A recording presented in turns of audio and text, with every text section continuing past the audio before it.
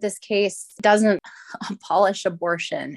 In a way, it is the end of the beginning. It's kind of a starting line for new and fresh advocacy. Welcome to Christ and Culture, the podcast of the L. Russ Bush Center for Faith and Culture at Southeastern Baptist Theological Seminary. Here we'll explore how the Christian faith intersects all avenues of today's culture through conversations with leading thinkers. Welcome to the conversation. Welcome to today's episode of Christ and Culture. I'm Nathaniel Williams, the editor and content manager here at the L. Russ Bush Center for Faith and Culture at Southeastern Baptist Theological Seminary. Today's episode of Christ and Culture is devoted almost entirely to some candid conversations about abortion and the pro-life cause. And the reason we're focusing on that in today's episode is because we could very well be on the brink of a historic Supreme Court decision.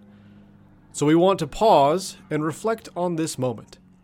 As a result, in today's episode, we're going to have two conversations. First, we'll talk to Dr. Ken Keithley to get his take on the issues. After that, we'll talk with Jessica Prohl-Smith, a writer with experience advocating for life on Capitol Hill. But first, let's begin today's episode with our new segment called Together We Go. In this segment, we want to highlight students, alumni, and friends of Southeastern Seminary who work in everyday vocations, and we want to share how they're using their work to help fulfill the Great Commission. Today's guest on Together We Go is Meredith Burson. At Southeastern Seminary, I studied ethics, theology, and culture, and am currently pursuing a master's in theology. Having studied ethics at Southeastern, paired with the lectures and resources that the CFC supplied, I was equipped to navigate in a biblically informed way everyday situations that pop up both in my personal life and in the workplace. For example, for a couple of years, I worked in politics, and having taken classes specifically on the prevalent issues that arise, I was able to, although sometimes inadequately, understand how the biblical text could be applied to those situations. Or on a more personal note, the jobs I've worked with since then are more interpersonal, and having sat in on lectures ranging from bioethics to adoption, to views on personhood, to creation care, I feel genuinely prepared to have important conversations with the people that I am in professional relationships with. That's not to say that there are not times when I feel absolutely at a loss, or I recognize that I've done something or acted in a way that was not a reflection of Christ. But what I want to communicate is that having the theological training that Sebit's provided has greatly helped prepare me. And the CFC specifically has continually given me confidence in the application of Scripture in my life. If you're looking for ways to pray for me, I always appreciate prayers for discernment and that my witness is never compromised. There are a lot of temptations of self-aggrandizement or selfishness, or just to react poorly or in anger or frustration. And finally, pray that I can truly love the people that I come in contact with every day and that I love them well. I'm Meredith Burson, and together we go. Thank you, Meredith, for sharing with us today. Before we dive into our conversations with Dr. Keithley and Jessica Prohl-Smith, a heads up, we're going to cover some similar terrain in both conversations, but we thought both of their perspectives were extremely wise, extremely helpful, so we want to offer them both to you today.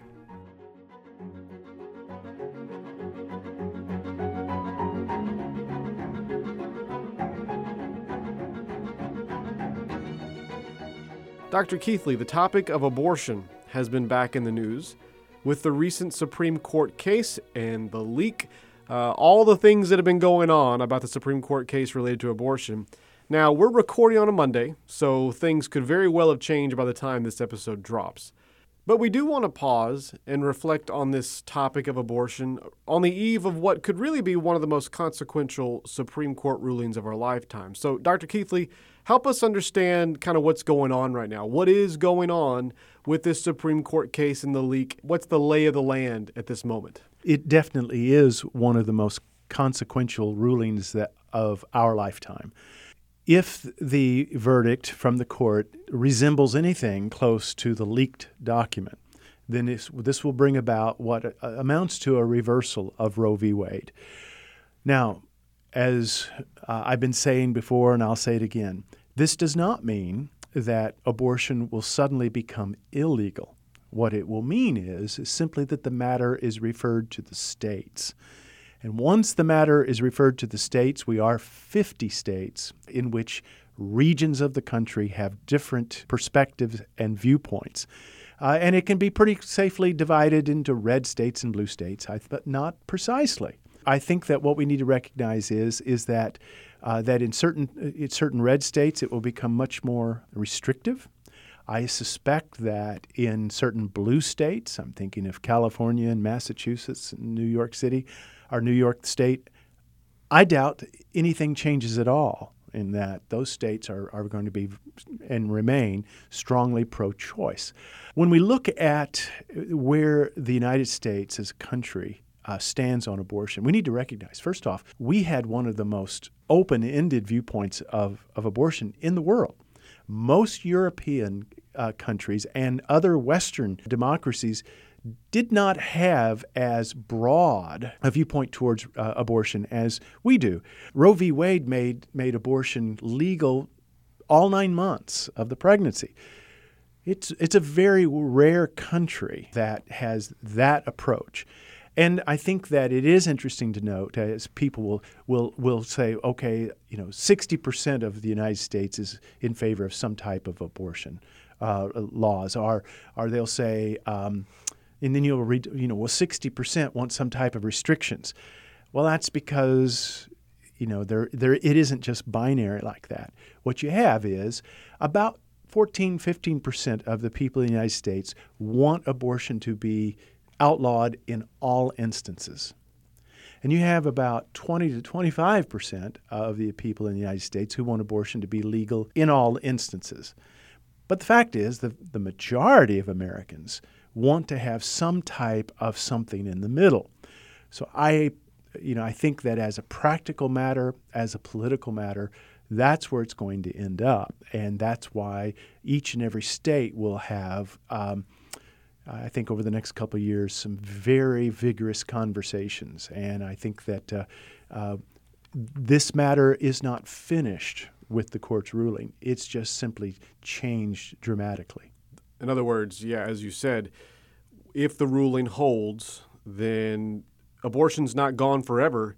It just the battleground shifts. It's not gone at all. It's not gone at all. Yeah. Because the battleground shifts to the states, and really, in some sense, we can maybe say shifts to the hearts and minds of voters. I mean, which is where it ought to be. Right. Which is where it should have been all along.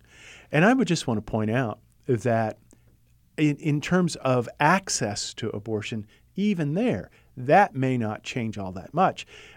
For example, deeply red states, I'm thinking of states like Missouri, they only have one abortion clinic right now in the entire state. And so it's already restrictive very much in red states. As I said, the blue states, they're not going to change. And so this will now have to be a conversation in which we as communities are going to have to make decisions, which as a conservative Christian who lives in the United States of America, I'm pretty happy with that. I think that's exactly where the conversation ought to be. You and I are discussing this matter from the assumption that life does matter, that we are pro-life. But let's assume that somebody listening to this conversation doesn't agree, okay? Let's assume there's somebody out there who is pro-choice, pro-abortion. Make the case to them. Why should they, especially as believers, be pro-life? Yeah, well, you really ask a lot there. In that, ask the hard-hitting questions. Here on the Christ and Culture podcast. When you say, okay, I'm pro-life, right. And let me just say, I'd like to describe my position as whole life. In that, I do affirm that life begins at conception. And then the person is birthed into this world. The criticism is often made against pro-life advocates that we care only about the fetus, but we don't care about the orphan, or we don't care about the poverty-stricken, we don't care about or the elderly. And I want to say that as a Christian, we do have a responsibility to care about our brothers and sisters and our neighbors, from no matter what stage of life they're in, we are to care for them. And so I hear that criticism. I don't think it's entirely fair. Right. Because what you'll notice is that the people who are very much involved in foster care, orphanology, adoption, are also involved in everything from caring for the elderly and all the way up to hospice.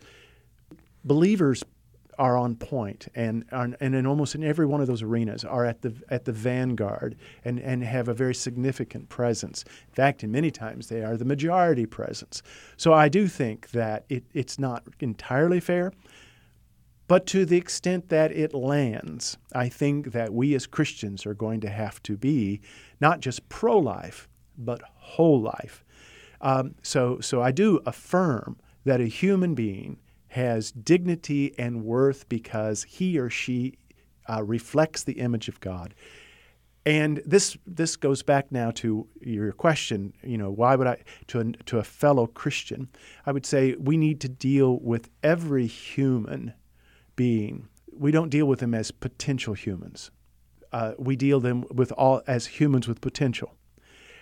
So we start with the assumption I'm dealing with an image bearer. I'm dealing with a human being. Because if you say, well, when they have to show and reflect certain abilities for me to treat them as humans, okay, well then what do you do then with someone in a coma or someone in a vegetative state? If you can somehow rationalize euthanizing someone in that state, then you start saying, okay, all of the qualities that are necessary, in other words, unless someone is an exemplar of all of the traits and characteristics of a human, then somehow they're subhuman and therefore we can eliminate them. I think that anyone who's a believer, and I am talking to perhaps a pro-choice believer, because, you're talking to someone who is pro-choice, who, like a Peter Singer, who would say that a healthy animal is worth more than a sick baby. Well, I mean that's a whole other conversation. We can do another podcast on that. And we actually have. We have had conversations on a previous episode about some of those things. Yeah, but when we're talking to fellow Christians about why should we be pro-life, and the answer is very simple.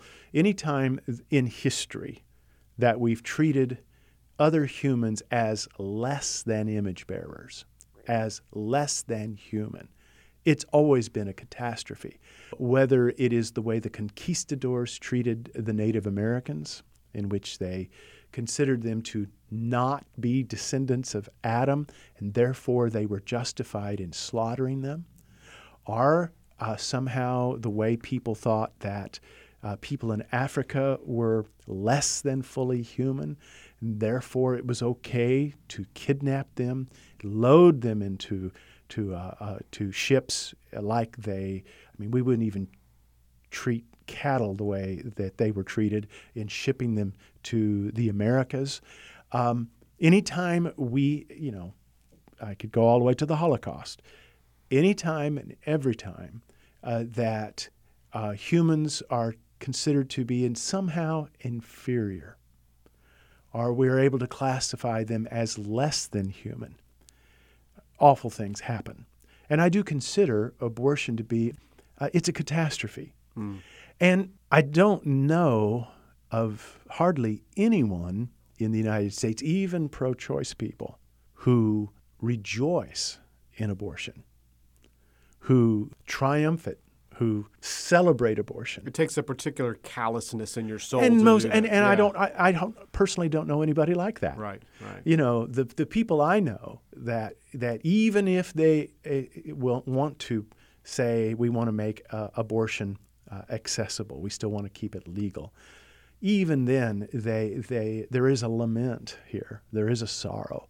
And I just want to ask them, why is that? And I think that we all know the reason why, is that it is a bad thing. And I think it's maybe even why we play with the language sometimes. Pro-abortion people will say things like terminate the fetus, which sounds more clinical than to speak of the great gravity of what's really happening. Yeah. They don't, even there, they don't want to say pro-abortion. Right. They'll say pro-choice. And right now they're even wanting to go beyond that and call it now pro-decision.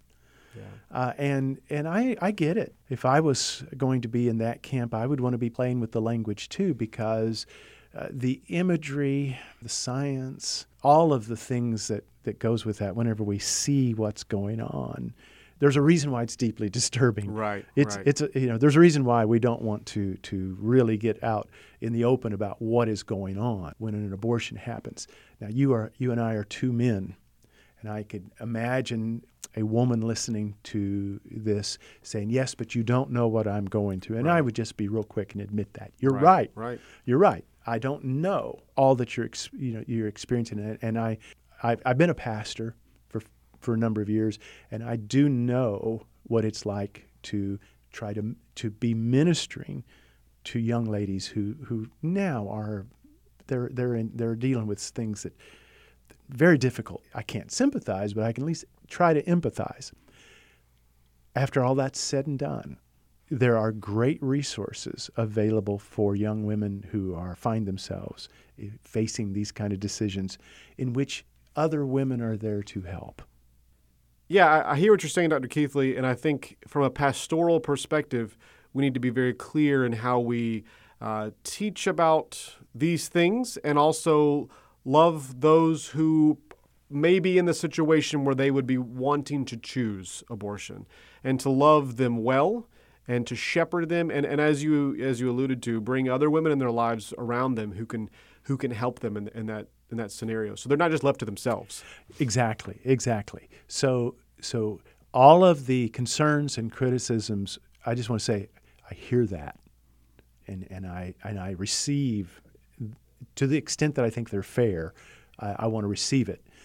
So we all know we're dealing with tough, difficult things. Someone will say, well, how can the government be that intrusive into someone's private life? There are a number of places in which an individual's safety, the government will step in and do something. But I would want to take it even a step further and say, are we dealing only with an individual's body and one's privacy? I think this goes back to this bedrock conviction that there's another person that's now involved, and that which is growing in the womb is truly a human being. And therefore, we have to be mindful of that truth. Yeah, a human being created in the image of God. And I think, as you said, if we keep that in mind, I think that can guide all of our conversations about this very challenging topic, but a very important topic. Let me pivot, and this will kind of wrap up our conversation about abortion and Roe. If and when the court strikes down Roe, what do we do? As a church, as believers, what do we do? Well, I think that we continue to uphold the value of life in many ways that we have done so.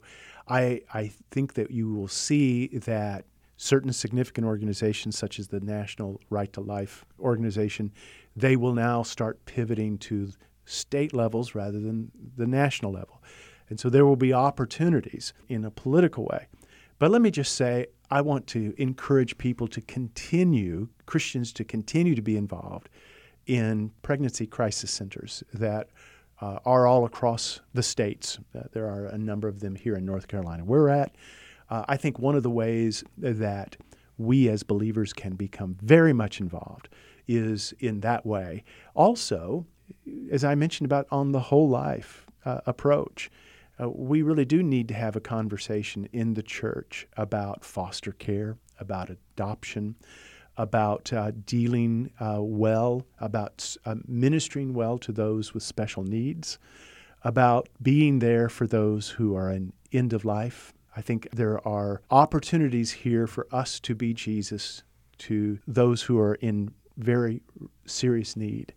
And so I am hoping that this will create an opportunity for us as the church to not just think of this in political terms, but think of it in the way that it ought to be thought of all along, and that is how we can serve our neighbor well.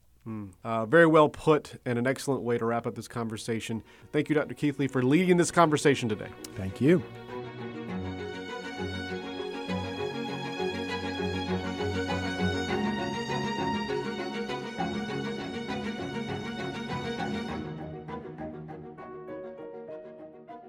Southeastern Seminary's mission is to serve the church and fulfill the Great Commission. Almost all of Southeastern's degrees are available fully online, so whether you're in your living room or the classroom, you can receive high-quality theological education. Get equipped wherever you are today for wherever you're called in the future by visiting sebts.edu.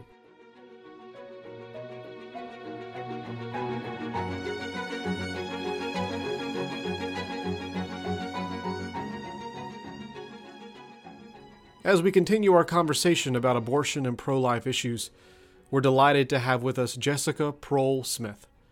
Jessica is a writer with 15 years of Washington, D.C. experience in public policy and on Capitol Hill, including advocacy for the unborn. Her work has been published in USA Today, The Christian Post, The Washington Times, The Daily Wire, and others. She lives in Cumberland, Maryland with her family. And in addition to all of this, she also recently wrote an article on our Christ and Culture blog titled, How Christians Can Prepare for the U.S. Supreme Court's Monumental Abortion Ruling. Jessica, thank you so much for joining the Christ and Culture podcast today. Thanks so much for having me, Nathaniel. So tell us a little bit about yourself and your advocacy for the unborn. Sure. I have understood myself to be pro-life since I first understood what the term meant. I was probably about fourth grader when my family drove down from New Jersey to the March for Life. And I remember feeling the urgency and the passion to advocate for little unborn babies. I couldn't imagine anyone who would hold a different point of view. Obviously, as the years have passed, my understanding has grown and my advocacy has matured. And in the last 15 years, I've had the opportunity to serve on the staff of several members of Congress, 3 House members and 1 senator. And in most of those instances, I was able specifically to be the point person, the staffer who would brief them and encourage them to advocate for the unborn, whether it was specific legislation or speeches or letters to constituents. So I've been able to apply my passion by working for members of Congress. It's also been, I've also applied it by serving on the board of a pregnancy center. I was in Washington, D.C. for several years and served on the board of directors there for nearly 10 years. And that was a very practical way to provide resources for women and families facing a crisis or an unexpected pregnancy. So you've been in this world for a long time, and you've been involved in advocating for life for a long time. Help us understand then the significance of the Supreme Court case and what could happen if the leaked document is true and if this ruling holds. This is kind of a big deal. Dobbs versus Jackson Women's Health Organization is a frontal attack on Roe v. Wade.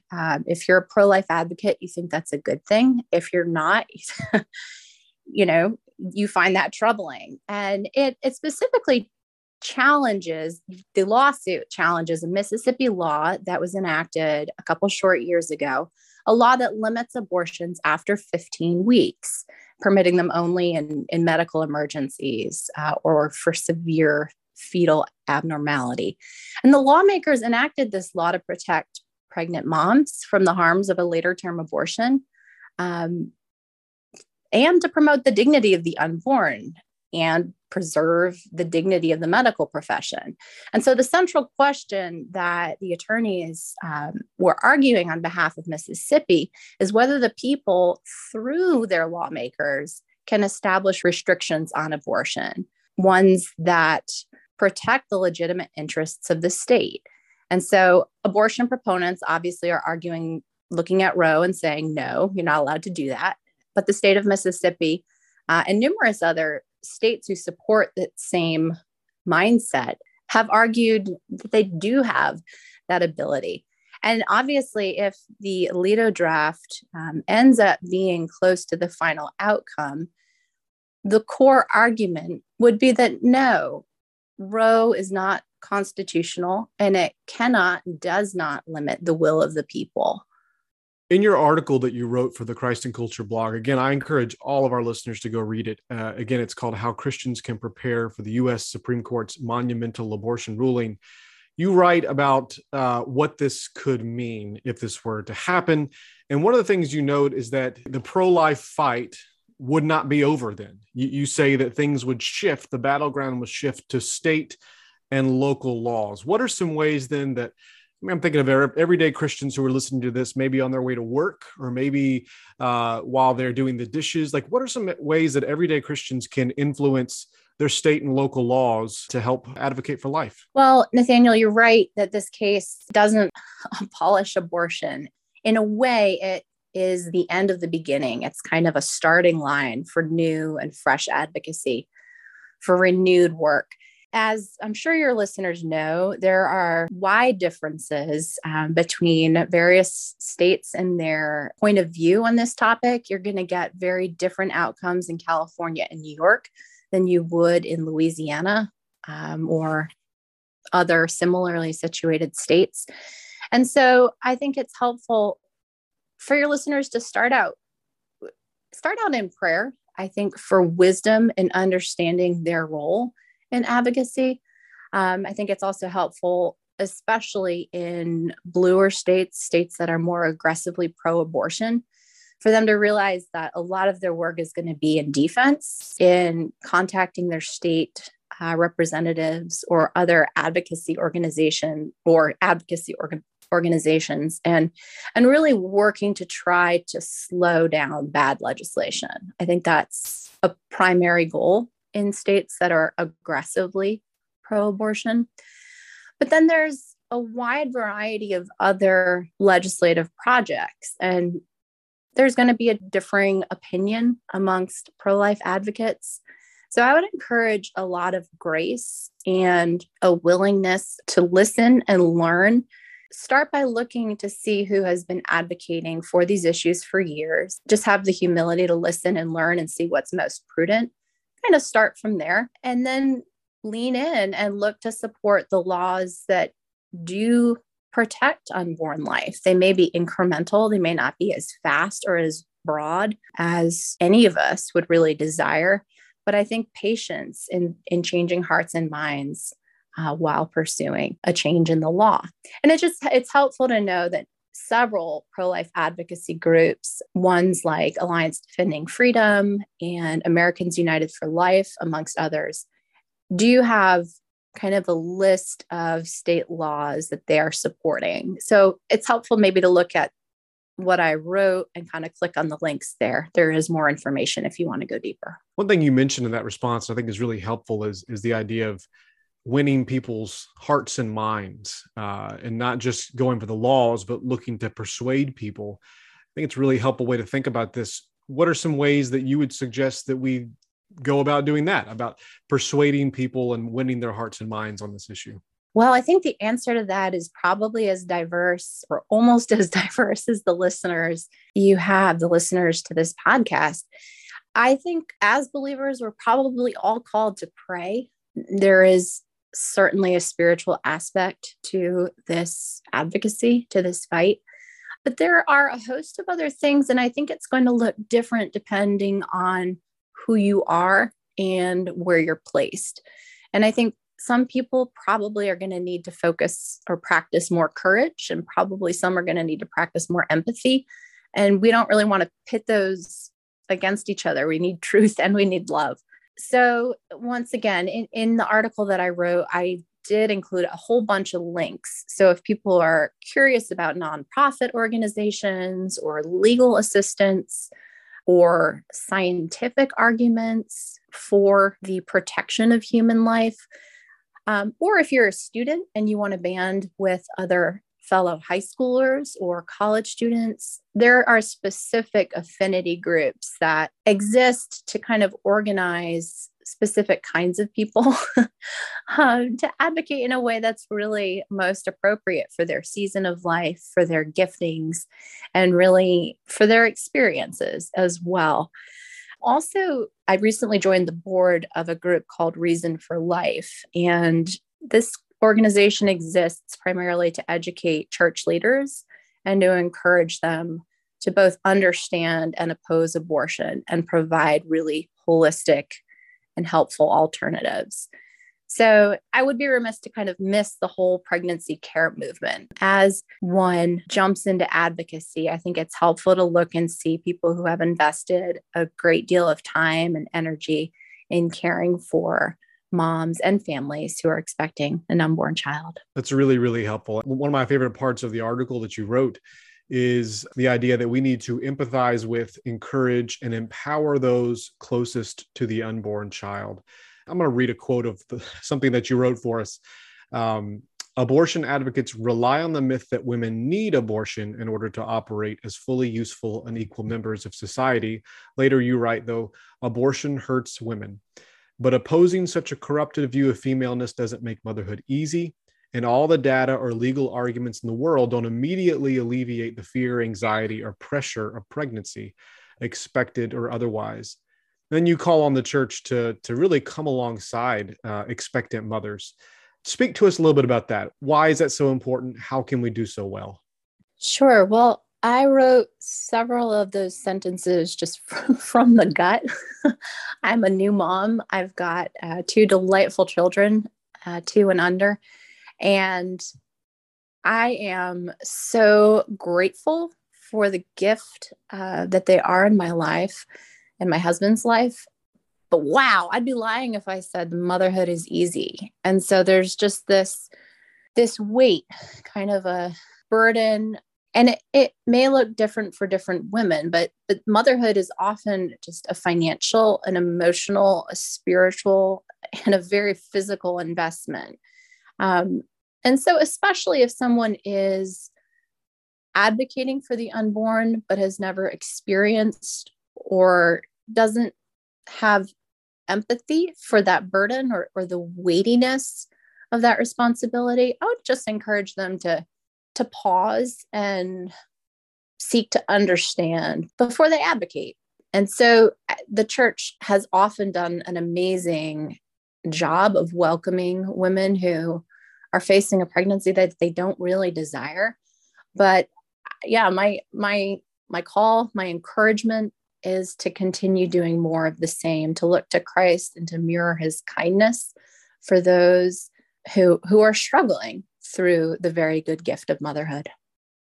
Again, the article is called How Christians Can Prepare for the U.S. Supreme Court's Monumental Abortion Ruling. It's on our website, cfc.scbts.edu. It will also be in our show notes for today's episode.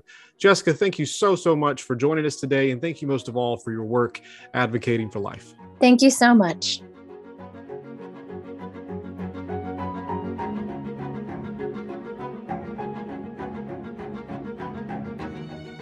Thank you so much for listening to today's episode of Christ and Culture. Before we wrap up, one very simple, quick reminder. Do us a huge favor.